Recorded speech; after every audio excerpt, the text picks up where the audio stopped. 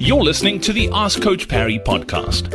If you'd like to join thousands of other runners from around the world who are getting direct access to Coach Parry, his science-backed training plans that work, and a community of runners to motivate you and hold you accountable, then head over to coachparry.com/ask.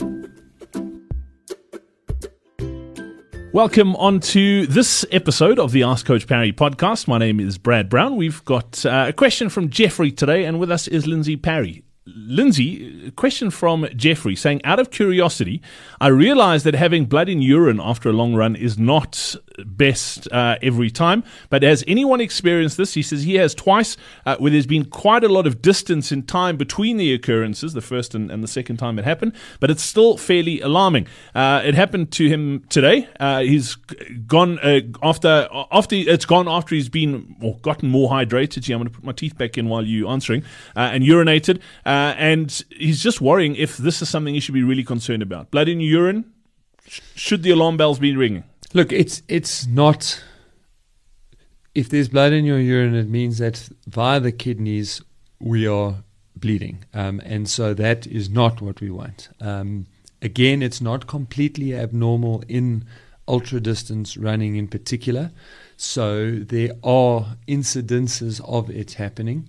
It certainly shouldn't be happening frequently, and if it is, I would go and have a checkup with a urologist. I'd go and see a specialist for something like that. But before you do any of those things, it's really important to make sure, because it's also was quite far apart, these things are easy to do, is make sure that you did not have any beetroot in the days going in. In my early days, I have sent more than one runner off to the doctor for tests, thinking they were dying, to be told that they were suffering from an acute incidence of beetroot consumption. And we just so easily tend to forget. But yeah, not downplaying that. If you are getting regular bleeds into your urine, then it is something you want to follow up on.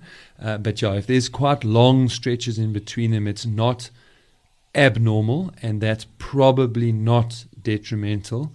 But yeah, I mean, even with long gaps, if I was having a third or fourth episode for my own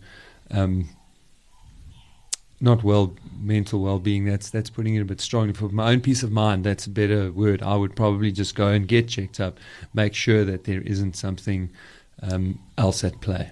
Cool stuff. Jeffrey, thanks for that great question. Lindsay, thanks for your time, and we'll catch up again soon. Cheers, Brad.